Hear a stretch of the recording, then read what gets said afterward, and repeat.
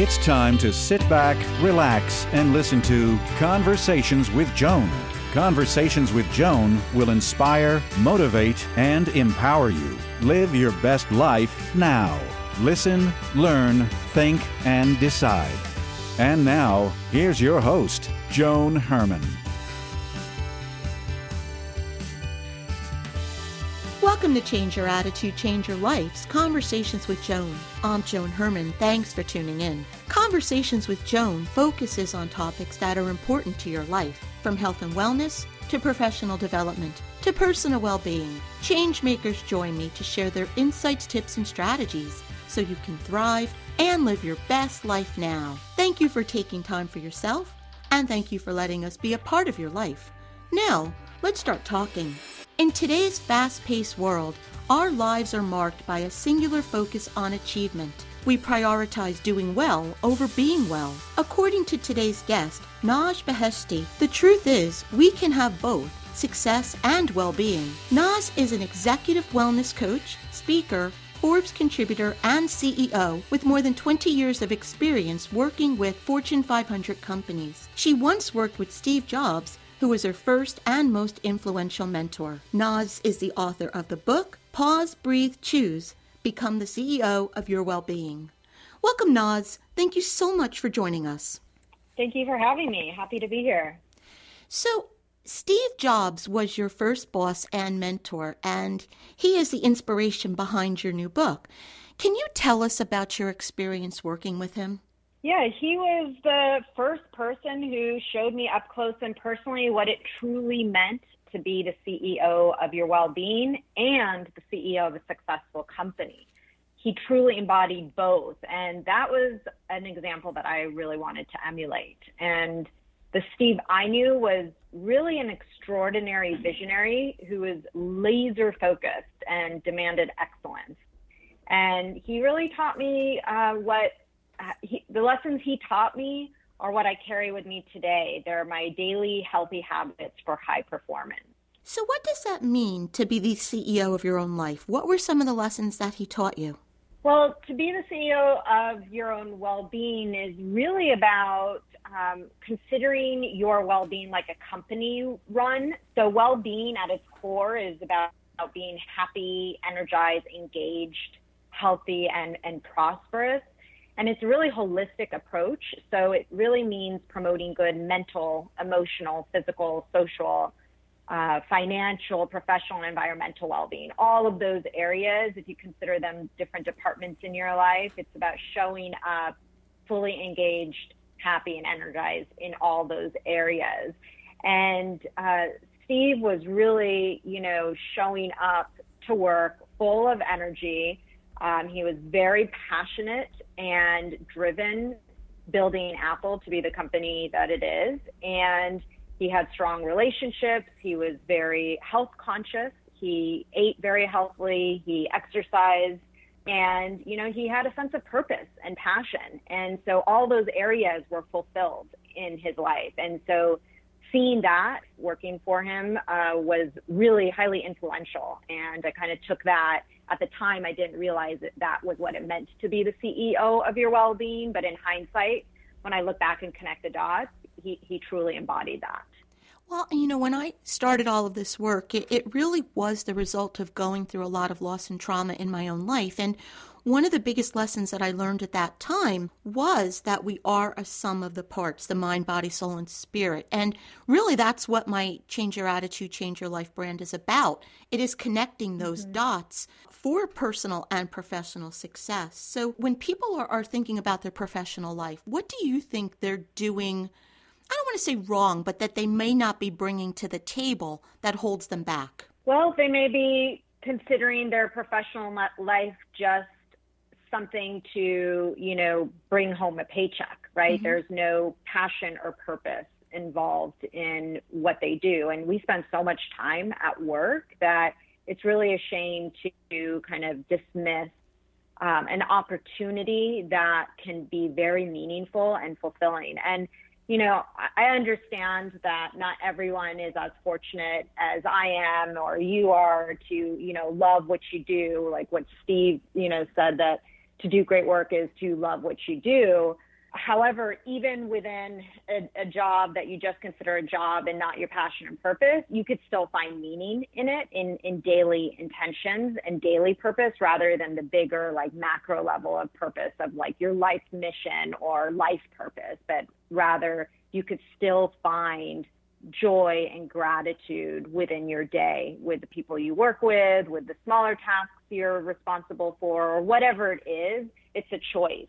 So it's a choice to either be happy in your current career, or if you don't want to choose to be happy and it's just something that cannot make you happy, change it. You know, life's too short, so then do what you love instead. You worked at Apple and with Steve when it was early on in your career. Did that experience shape your direction? Are you doing something different today than you really thought you'd be doing back then? It definitely shaped my experience. Back then, I had no idea that working with Steve as my first job out of college, I really didn't know where I would end up. It was really experiential.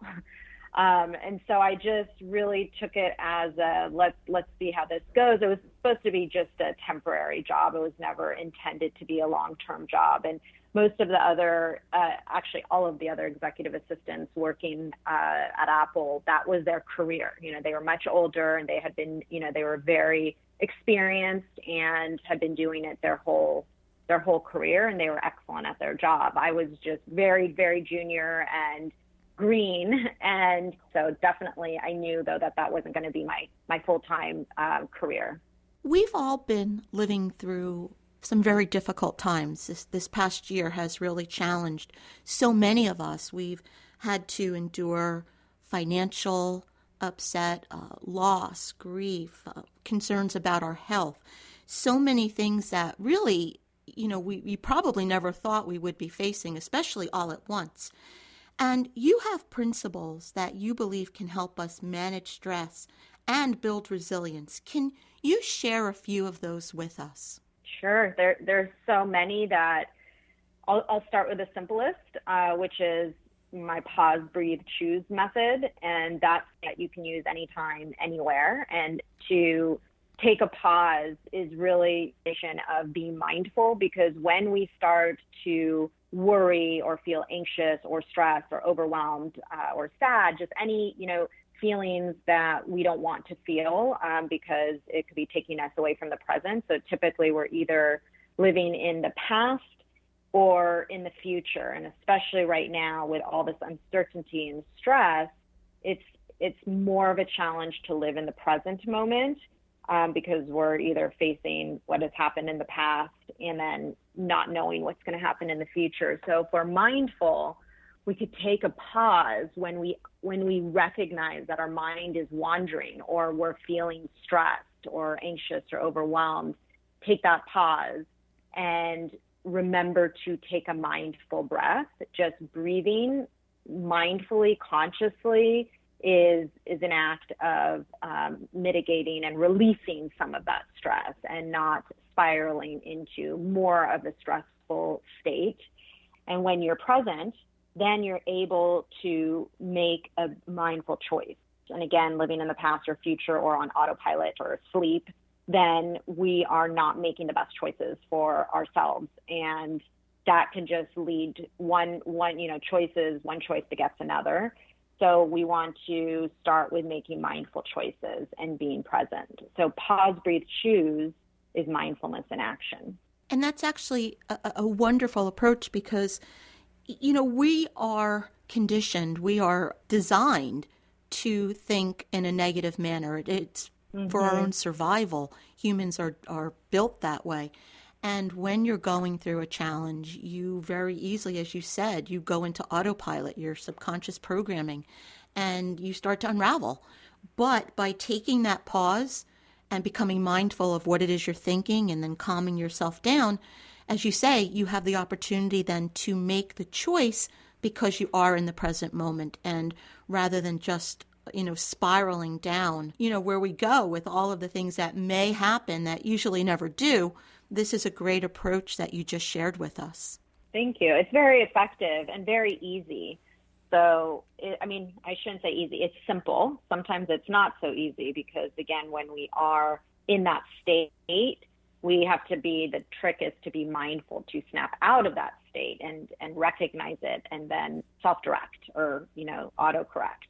In keeping with the theme of what we've just gone through over the past year, what do you think the impact will be on business leaders going forward? What's the most important theme for 2021? Well, the most important theme, I would say, is to be agile and adapt to uncertainty and, be very, very resilient. So start building your resilience reserves for anything that could happen in the future, knowing that your self-care and treating your employees well is really important, because without, your employees' well-being and your own well-being, it's really challenging to run a company and be successful and be innovative, and be able to adapt. And if you need to pivot, you need to be well in order to do well. So they go hand in hand. So many of us, when we go through a challenging situation and we experience pain, we want the pain to stop, obviously. We don't want to feel that. But do you believe that that pain can really serve as a catalyst to help us find our purpose? I know in my own life, that is what was the beginning at the root of the work that I do now. I would not be doing this had I not gone through all of that loss and pain. So for me, pain led to purpose. Do you agree that that can be a catalyst for other people? Absolutely. And it is a choice, though, because pain can completely destroy people if they allow it, because pain could paralyze one. And, there's different levels of pain, different stages of pain. And so when we come out the other side, it's our choice to use that pain as our greatest teacher for growth. Or we use that pain to define who we are, and, which is a much more disempowering state rather than an empowering state to take charge and use that as lessons and a way to evolve. So I definitely think that you can use pain as your greatest teacher for growth and to find your purpose as well. Naz, when you were talking about Steve Jobs earlier, you had said that he was very focused, very driven, and he brought that into the workplace. Do you think that, with social media and all of the distractions that we have in our world today, do you think that that makes us less productive? Does it break our focus? And if you do, how can we get that back? Absolutely. If we allow it, right? Again, these are all choices that we make. We can choose to, go on social media or, check that email as it comes in if we're in the middle of something, or answer that call when you're in the middle of something, or you could be very driven, like laser focused like Steve, and just be present in what you're working on and not let any distractions get in the way, or set timers for yourself, for example. And then when you take a break, then check those things, check your emails or whatever you need to do. But it's much more challenging these days with, all your buzzing devices trying to get your attention at any given moment. And if you do check email, you could or social media, or answer that call, whatever the distraction is, you can easily get sucked into it. So again, being mindful is about, being fully aware of, okay, if I'm going to choose to now take myself away from what I'm at the task at hand, what I'm working on right now, then I'm going to only do this for a certain amount of time, or not tell myself not to get sucked into anything further. So it's just about being fully aware of your actions and, just going on, for example, YouTube to check something, or if you want to, find something online, you can easily get sucked into a rabbit hole, and something you thought would take a minute could end up being, many minutes or even hours if you allow it. So for sure, your productivity can be compromised if you allow it. So it's more of a challenge. You just have to make more of an effort to not let that happen. I hear so many people complain about, they say, I couldn't get anything done today. And then they'll say, I went on Facebook, and 3 hours later, I'm still there. So I think that's a great point. It's making the choice. Rather than complaining, it's doing something about it. Right. And there's now, thanks to the Apple phone, and I'm sure other phones have it too, but you can put limits as to how long you want to be on social media. And I have something pop up. I put a 10-minute limit per day. So when I've gone over 10 minutes, it will pop up and say, whatever you've spent 10 minutes online. So I'm aware, even if I lose track of time, there's notifications that remind you and put you back on track. So it's about utilizing those notifications and timers or whatever, however you want to do it, because it is very easy to lose track of time and get sucked into something that you weren't planning on doing. If you could bullet point your message about how to become the CEO of your well-being, what would those bullet points be? It would be to choose to take charge of your life in all areas of your life and use a pause, breathe, choose method. Be mindful, take care of yourself, and do what you love. I mean, those are really the main things. I mean, there's a lot more, but those are specific to pause, breathe, choose. The book is Pause, Breathe, Choose, Become the CEO of Your Wellbeing. If you'd like to get more information about Naz and her work, you can visit nazbeheshti.com. Naz, in about 30 seconds or less, what's a takeaway? What do you want to leave our listeners with?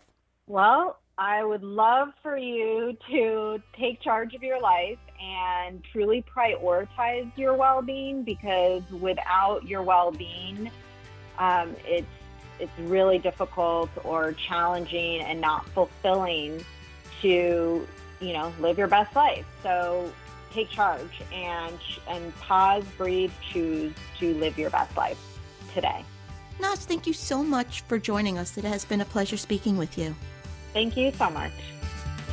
Thank you for joining us. I hope you found the show informative. At Change Your Attitude, Change Your Life, we believe that knowledge is power. Take what you've learned, apply it, and live your best life now. Remember that the information provided is the opinion of our guest and should never replace the advice of a professional who knows your personal situation. If you'd like more information, visit our website, CYACYL.com. That stands for Change Your Attitude, Change Your Life. While on our site, listen to past shows on demand, read the digital magazine, sign up for our mailing list, and be sure to follow the show on social media. Until next time, this is Joan Herman. Thanks for tuning in.